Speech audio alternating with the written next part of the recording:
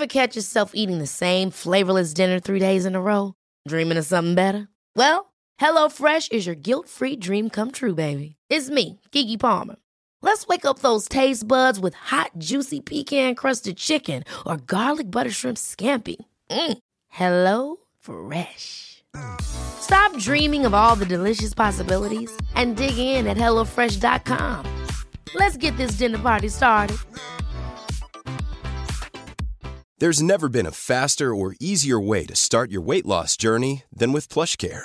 PlushCare accepts most insurance plans and gives you online access to board-certified physicians who can prescribe FDA-approved weight loss medications like Wegovy and Zepbound for those who qualify. Take charge of your health and speak with a board-certified physician about a weight loss plan that's right for you. Get started today at plushcare.com/weightloss. That's plushcare.com/weightloss. plushcare.com/weightloss. And I think that was the biggest factor that I found the hardest to deal with, to just be normal with him, but with this massive sense of panic. I don't know, what's normal when you're sitting watching him get chemo? Like, what's normal when he's so sick and you're just, you got to nip over and get the old steroids. Welcome to Grief Encounters with me, Sasha Hamrogue. And I'm Venetia Quick. We're a weekly podcast that looks at an issue that affects us all and yet remains so difficult to talk about. We'll be chatting to guests from all walks of life on the subject of death and all that comes with it. Our main aim is to motivate, comfort and create a modern space for people to share their own experiences. Could you think of someone that could benefit in listening? Tell them about Grief Encounters, out every single Tuesday. Today on Grief Encounters, we were delighted to meet Lisa Collins, author of the book The Man Who Moved a Nation, A Daughter's Story, which chronicled the final months of her father, Jerry's life. I think we all remember her dad's face from the ads, obviously, and we talk so much with Lisa. She looks so like him as well. Oh my God, she looks so much like him. So it was really great to hear from her, like to hear her voice. Obviously, we read her book and we were able to kind of hear about the journey they went through when her dad was diagnosed with lung cancer and how he decided to do something with his final months that most people don't get the opportunity or might not even imagine doing something so big, but he did, and it's helped an awful lot of people since. Yeah, I think because with the campaign really captured the imagination of a lot of people. But what I thought from my point of view that was so interesting was the whole stigma associated with smoking, and because we know of the research from Marie Keating about the 1 in 10 people think that lung cancer patients deserve to get cancer, which to me is just the most moronic idea ever. But it was interesting to hear from Lisa that the stigma she felt because of her dad having lung cancer and being a former smoker or whatever. So it just shows that it is there. And I wonder, I mean, it's 5 years since her dad passed away, so things haven't moved on in that respect since then. So maybe that's a conversation we still need to be having. It is, because I mean, look at all of us when we sat down, all of us have been deeply affected by lung cancer, but all in completely different ways. Yeah, so no, absolutely. Not each person that we lost wasn't heavy smoker. But there's not a stereotypical lung cancer patient. But people think there is, just like you said. And I think what Lisa talked about with the fact that her dad had consciously taken 10 years to stay off cigarettes and to change his life, and he was living a really healthy life, and then to be diagnosed with it, it's a very difficult thing to think about your mistakes of the past. But I think you're right. I think that's a conversation we need to keep having, is to destigmatize it, because I know with my mom, she smoked till the end, and I was really angry when people were kind of talking about that around her death. It was kind of like. But it doesn't, I mean, it doesn't, you've got to remember there was a time when you could smoke in maternity hospitals. People smoked all the time. And whether you do or not, like, we have no idea why some people smoke. We've no idea why people overeat. We've no idea why people drink too much. Why do some people not do any exercise? Why do people eat too much sugar? You cannot turn around and say to people, oh, you shouldn't do that because, or you got that because you don't know. Yeah. And I think one of the things that I actually listened to on a podcast was a girl was talking about the fact that her father had died and he had done everything right. he exercised Yeah, his you whole see, it's- life. yeah. And, you know, so it can be, no matter what you kind of think, it can happen to anybody. And that's what we're definitely learning by talking to people who have experienced all different kinds of loss. But Lisa, it was a really great conversation. It was great to know more about her and her dad. Yeah.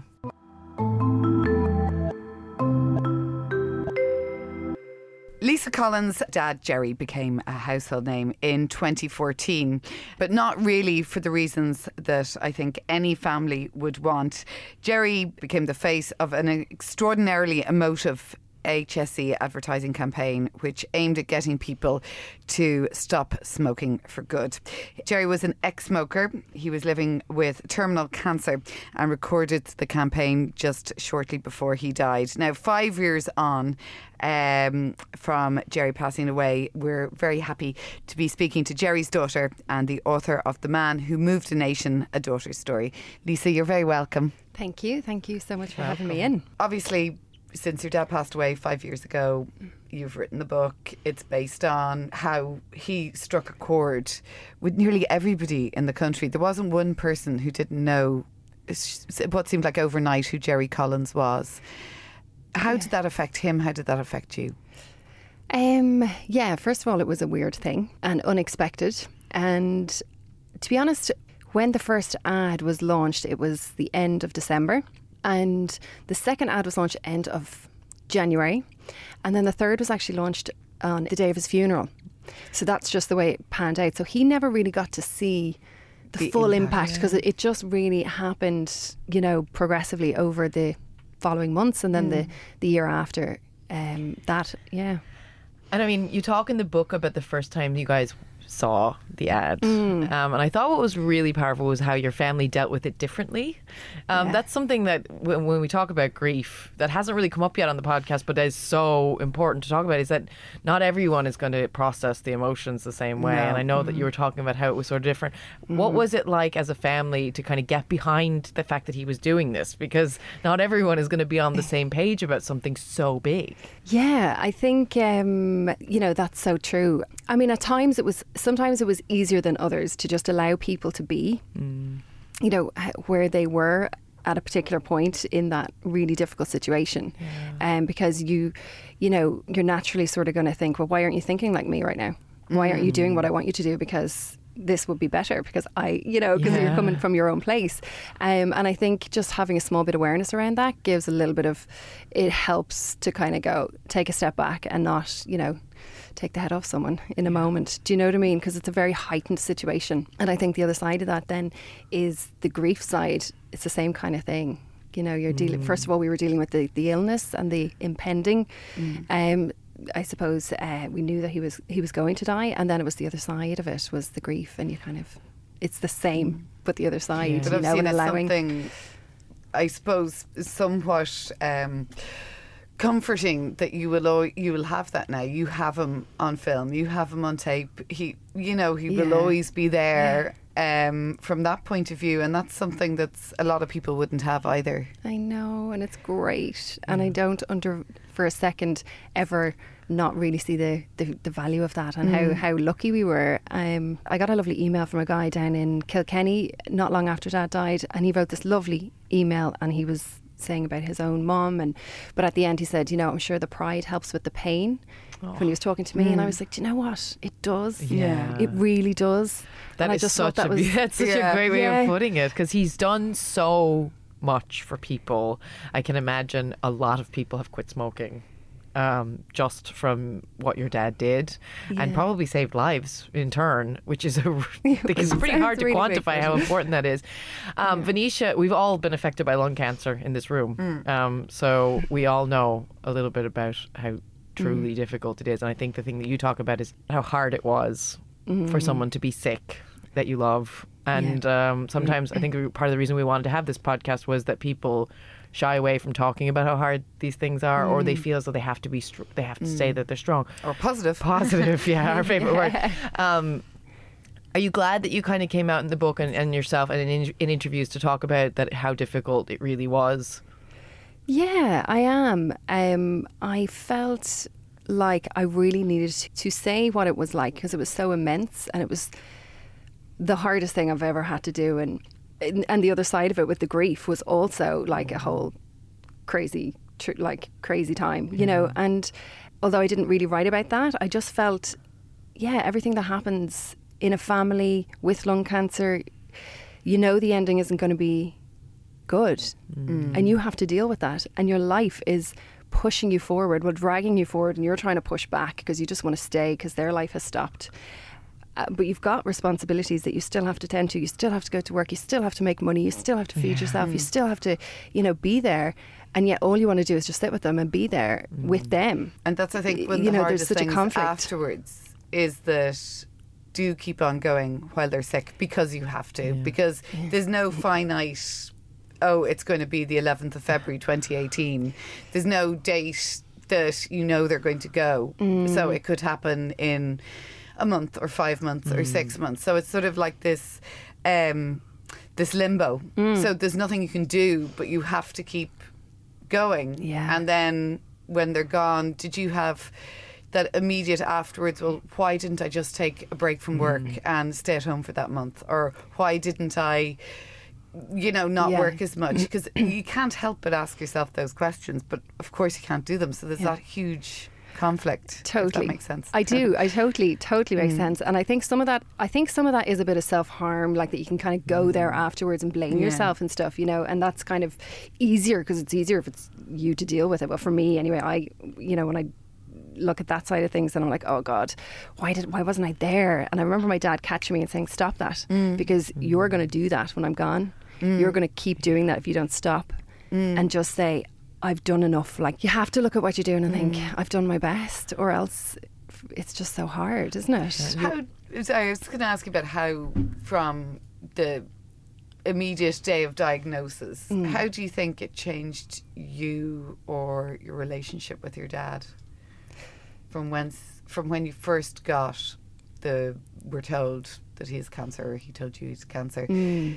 Because it changes everybody, and I think it does change your relationship in a lot of ways, whether it's husband and wife or father and daughter or friend. Do you think it's probably the strain of it as well? I think on everybody, how to change our relationship.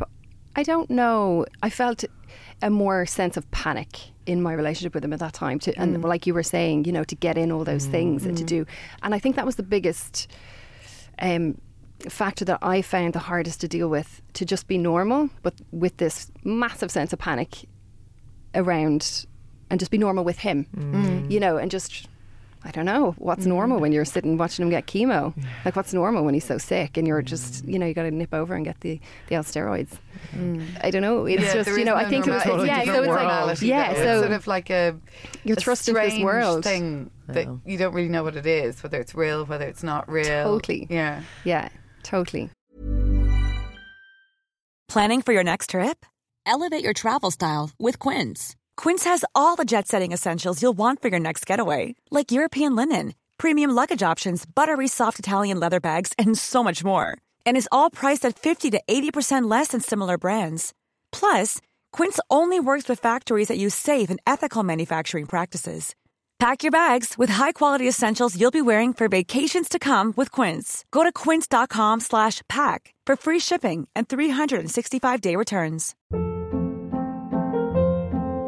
Hold up. What was that? Boring. No flavor. That was as bad as those leftovers you ate all week. Keke Palmer here, and it's time to say hello to something fresh and guilt-free. Hello Fresh. Jazz up dinner with pecan-crusted chicken or garlic butter shrimp scampi. Now that's music to my mouth. Hello Fresh. Let's get this dinner party started. Discover all the delicious possibilities at hellofresh.com.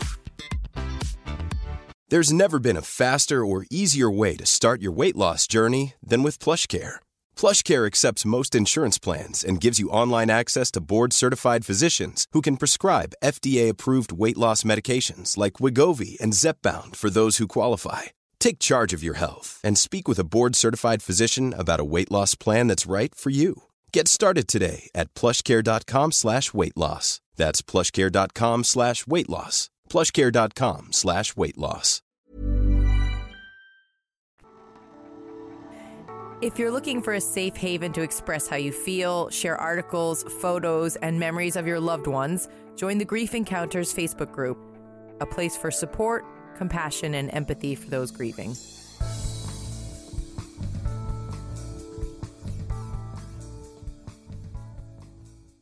You're talking about how grief is so crazy, and that's such a good word because it is really crazy, and so many unexpected things that we don't expect to happen. And I don't know if this is the case for you, so I wanted to ask you a little bit about it. But my mom was a heavy smoker, and she died of lung cancer, and my dad wasn't a heavy smoker, and he died of lung cancer. He smoked when he was younger, but he hadn't smoked for a very long time, where my mom smoked pretty close up to her death. And one of the things that I found very surprising, because I was so close with both of them, was that I was quite angry with them for the years that they smoked later on in my grief. And I didn't know where to put it, because smoking is such a powerful addiction. So there's empathy and there's compassion for that. But at the same time, I was also like, you'd still be here and you'd have met my daughter. And, you know, did you ever... Be genetic as well. Yeah. So you don't, you know... And exactly, you do know people who do smoke and live to be older. But did you ever go through a phase of being angry about the smoking at all?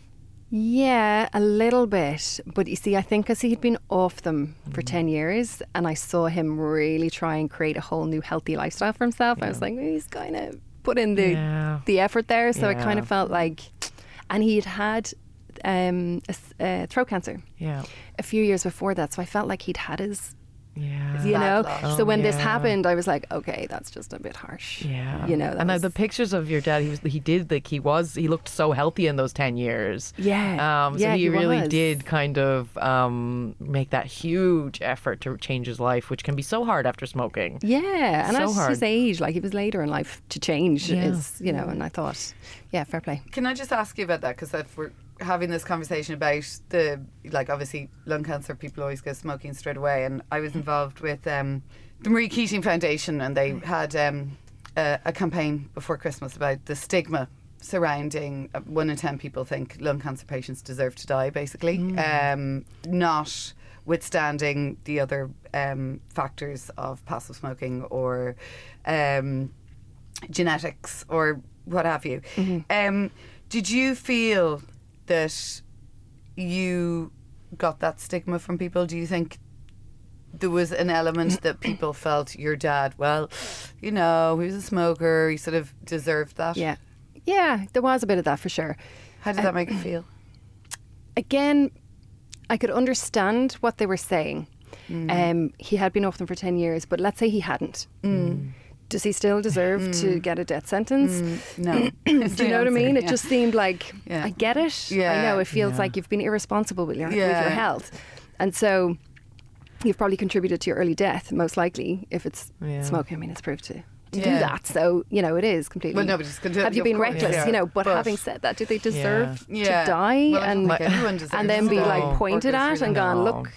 I think it's... My mom used to say something amazing. She had so much spirit and was just such an incredible person. She was such a strong, amazing woman. But whenever anyone would come up to her when she was smoking, I'm not advocating smoking, I'm far from it. But whenever anyone would come up to her and smoke and say something to her about her smoking, she'd say, "What's your thing?" Yeah, but see, this is the thing, and this so is true. The what thing if it's sugar? Or, but there you go. Sugar, drinking, overeating, lack of exercise, sun. Yes. You know, there's so many contributions to stress to cancer that you cannot, I don't think, pinpoint. And nobody turns around if somebody gets a different form of cancer, goes, oh, well, you've too many pints, or, you know, and so I think that needs to be put to bed, really, that whole it's thing. harsh. Writing your book and putting your thoughts down on paper and getting it published. Everybody has different things they do, I think, when people die to get rid of it as a survival process. Whether it's writing articles or doing campaigns or whatever it is, there's something you do, setting up a website or podcast. But there is something that's your therapy, that's your way of dealing with it. When did you sit down and go, I'm putting this down on paper? It was actually a year after he died, and I actually still wasn't feeling very well in myself. I was still grieving deeply. And I was going to LA with my boyfriend at the time, my now husband, and we had been doing long distance for that year because I met him just as my dad was dying. So he really only ever knew me while I was grieving. It was this kind of, I had 3 weeks of like Lisa then, and then it was just grieving Lisa. Yeah. It was long distance, so I was kind of able to hide a lot of it because I didn't necessarily, it's a new relationship, you don't want to, it's all tough. So we decided, he's actually from Ireland, so he was living out in the Middle East. It made sense for him to come home rather than me go out to Kuwait. And so we said, let's go to LA and just have some time in neutral ground. To live. So we just went for 3 months. And I decided before that I was going to write. I just felt that this story was so, well, first of all, from the campaign side of things, it was just immense, and it was the statistics that were coming in were just incredible, and I really wanted to encapsulate everything, just from that side. But the story, what happened with that lead up to when somebody is dying was just so immense, and it was so impactful in my life, and I really wanted to share it, and I needed to and I thought a book would be a good way to reach people. I think it's interesting you said your pride you have for your dad, but I can't imagine how proud he would be of you. Oh, stop. I mean, that must be... bless him. But really, you did something, you took something that happened and had the bravery and the strength and the to be able to take that grief and do something with it. And I know Venetia said we all do, but some people do negative things that are very damaging, and we all do different things, but it does take a lot to kind of bring yourself to do something that's going to help other people. But it's kind of weird. I never ever wanted to write a book. Never was on my radar ever. Do you know who wanted to write a book though? Your dad. Yeah. But isn't that but see, that's do you know, I was like, did I write it? Did he write it? Whose book is it? Yeah. But no, it's he was using you to write his book. I do. I think that we've talked about mediums and all this sort of stuff before, and channeling the other side. I think there is definitely there is definitely something that when somebody you love passes away, I think there's unfinished business with them, and especially your dad was young, like my husband was young. It's sort of, there is something that they will find a way through you to get that thing out, whatever it is. And it might be something, I don't know, like, throwing out something like a lamp broke that my husband hated quite by pure accident, and I loved, and I was like, and then I was like, that was his way of actually getting rid of it. Gotcha. Do you know what I mean? Yeah. So it's sort of, I think there is definitely, I think it's their way of showing they're still knocking around and they still have unfinished business. Maybe that's my it makes me feel better to believe that. But you say you wrote the book, the book's published, immense reaction. How have other people helped you through reacting to your book? It's quite a weird thing to receive such amazingly heartfelt, honest emails from people about their pain and their situation, and I get it. Do you know what I mean? I'm reading it and I'm like, I totally get. And some are in the height of grief. They're in the height, they've just lost their dad or whoever, their mom or whoever, their husband, and it's just, grief is grief, and it's obviously just touching people's own stuff. And a couple of people said it's helped them. Actually, a couple of people who had cancer mailed me to say that they had read it, and they cried, but it was their own stuff that just they hadn't quite moved or shifted, and that it's just sort of like it brought it all back, and they just cried and cried, but they actually felt it had moved. I think just reading somebody else's and knowing, I don't know what it is, but I think there's something in the identification of it. Oh yeah, I think that's why we wanted to do this, because we feel like when you meet somebody else, it's almost like you can identify them, and every person we've had in this room, there's this connection that's there through this. But it's I feel like it's such a responsibility at the same time. You know what I mean? Huge, like for me, I feel like and I take time to write back to people, and it can take a lot of energy. And when it was all happening, the book launched and stuff, do you and feel there a was so much coming in. Yeah, maybe it's just my nature as well. Like a sense of just kind of people have taken the time to email me these, this important stuff in their life, and I want to take time to write back to them. For our listeners who haven't read the book and maybe haven't seen the ads, because not everybody listening is based in Ireland, just tell us about your dad, because I mean, he obviously was a really charismatic person. His face is in my memory so much, but tell us a little bit from your point of view, and from being someone who probably knew him better than most and better than anyone. What was he like? Do you know, I always find that a really funny question, to answer, because it's like, and even in the book I try not to use words to describe him, rather than show situations where he did things, you know, and I was like, that's who he is, you know, it's that kind of, but I guess like he was so many things, but most people would say he was very full of life, you know, but he danced to his own tune, so he wasn't a man for rules, you know. He'd be like, right, yeah, so I'm going to do my own thing, you know, and just kind of, he had his own business. I think he was always that sort of, he never saw obstacles. He would just see, that's where I want to go, so I'm going there. Do you know what I mean? And people were like, no, you can't do that, you know, and he was like, no, I can. Yeah. And he would just Did he have that with his illness? Did he approach his illness that way then? Yeah, probably. Yeah. Like the first thing, like he got lung cancer and he was like, this is crap, so this is avoidable also probably. You know, if people didn't smoke, we can do something with this, you know. And his brain just started to like, what because and he had the insight and to know that he was facing into chemo, he was facing into hospital appointments, he was facing into a really dark time, like a lot of physical illness, which obviously leads to really, you know, it's hard to keep your mental health good and happy when you're physically so unwell. Yeah. So he's going to need something bigger, and this was also something that was going to bring a lot of positivity to his life and what was left. So he was like, right, let's do it.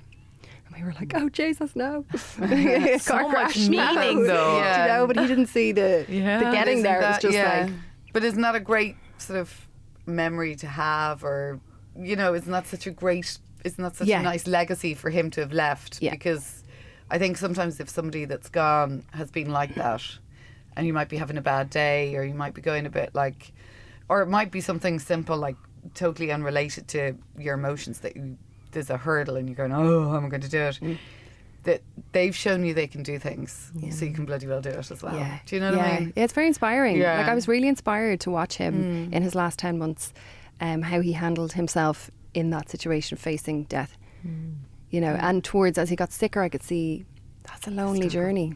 Yeah. It's a lonely journey, and it is. I was like, nobody can do it with him, you know, and sometimes I think the more we were like, right, no, you know what, you just need to, you just need to do this, and you just need to do this, and then we'll do this, and then it'll be grand, you know. And he was even more lonely then because he just needed us to be with him, because we're all going to die, and his time was then. And the more we were like, no, this is not happening, it's not happening, you know, kind of the more alone he was at times. And I could see, and I was like, I need to shut up here and just really, that's a difficult thing to remember or think about afterwards, is that loneliness for that person, particularly if there's somebody who might be like your dad or whatever, might be get up and going, I'll be grand, and you know, that gallows humour type of attitude, you know, where to cover it up, and you sort of I think that's something we haven't talked about yet on the podcast, and something that's so true, the loneliness, and people telling them what to do and talking at them because they're trying to fill the silence a little bit. I remember my dad had a strict, we're not talking about this rule, even in a hospice and even in cancer wards, and you know, he wasn't going to die. But that was his prerogative. That was it. He wasn't going to die though, you know. End of story. So like we needed to we were very careful with how we talked about it. We talked a lot about buying a house in Spain, and we were all going to live there. You know, we kind of lived in a bit of an imaginary world. But then there were these little moments. I was with him in the hospice here in Dublin, which is a really beautiful place, and I have a really strong memory of it. But sitting next to him, and he kind of grabbed my hand and he said, make sure there's no music at the funeral. Oh, wow. And so it was so strong for him, but these little moments. And then he said to me, who's going to do the eulogy? And I just remember saying, I'll do it, you know. And he kind of teared up, and then that was it. And it was like, we were not allowed to bring it up again because of that. The seriousness of the loneliness. He felt it was so huge for him that he just couldn't share it with anybody else. And like you said, Venetia, I think that was his prerogative, and that was the way that. But everyone deals with it so differently. But I doubt very many people deal with it well. As in, with this kind of really modern, open, like it must be hard for most people to face that on their own, you know. Yeah, definitely. Yeah, it was. Yeah, it was. That was the thing that probably struck me most. The closer he got to death, I could see he was more withdrawn. Yeah. You know, he was withdrawing from his friends, his kind of like his outer, you know, and it kind of went like in, like, you know, into like inner shell. And then it was down to like, what do we even talk about here? Yeah. We have no words because you're dying. Like, this is it. Like, you know, especially when you kind of get to the 1 or 2 days before and they're like, he's really going now. And you're like, is this even real? Like, is this even happening? And you're there and, you know, and you're going in and be like, no, I love you. No, it was not that. Are you? No. But it's sort of like there's just no words. That sort of limbo, surreal, almost waiting. Yeah. It's like a waiting for something. Yeah. And just having no idea when it's going to happen, how it's going to happen. Yeah. Yeah, that's scrambling for things to say. That's because my mother was religious, and we started making up prayers. Better than we didn't even know. We were making them up. We started rattling them off. We made 100% because we were in that. Did you run out of prayers and you needed something new? I think no one has ever said that to me before, but I remember doing like you just material. Like, what words? I'm like, yeah, exactly. God, yeah, it's so true. Lisa, it's been so great to have you here on the podcast. Thank you so much for sharing your story. It's helped so many people already. Oh, God, but I think even hearing your voice and hearing you talk about it is going to help even more people. And I think also seeing you in a good place 5 years on is actually what will help people the most, because I think that when somebody's new to it, that sort of makes people go, I will get there. Yeah. And that's, I think, it's one of the most important things for people to know. Well, thank you so much. Thanks so much for having me in, guys.